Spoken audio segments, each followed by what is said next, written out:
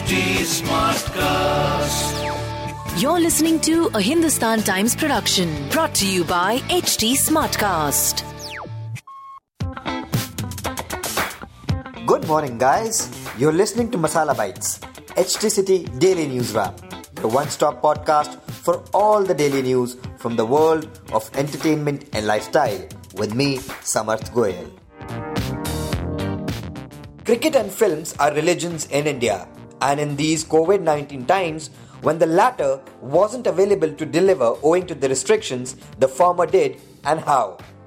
According to the latest Broadcast Audience Research Council, that is the BARC report, Season 13 of the Indian Premier League has seen a spike in viewership by 28% in comparison to the season last year. As per the data, 7 billion viewing minutes were registered for the first 41 matches which aired across channels in the last 5 weeks. Experts say they already saw this coming. Atul Vasan, a former Indian cricketer and now a cricket analyst, told us that he had predicted this would happen.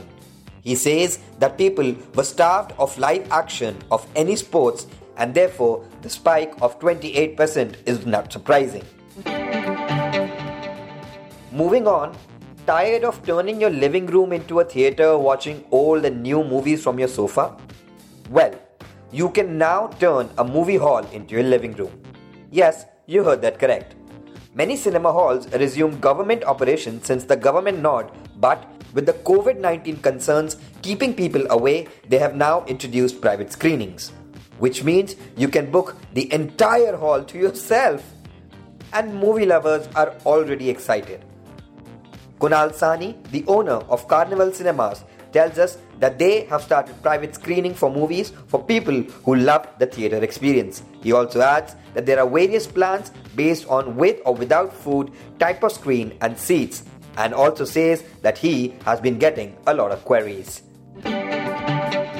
Moving on, Bihar CM Nitish Kumar has said that he hasn't forgotten about Sushant Singh Rajput's death case. In an interview with Times Now, he was quoted as saying that CBI is investigating. He said this in an interview to Times Now. And finally, actor Megan Fox slammed her ex-actor rapper Brian Austin Green for posting a pic with their 4-year-old son on Instagram to wish fans for Halloween.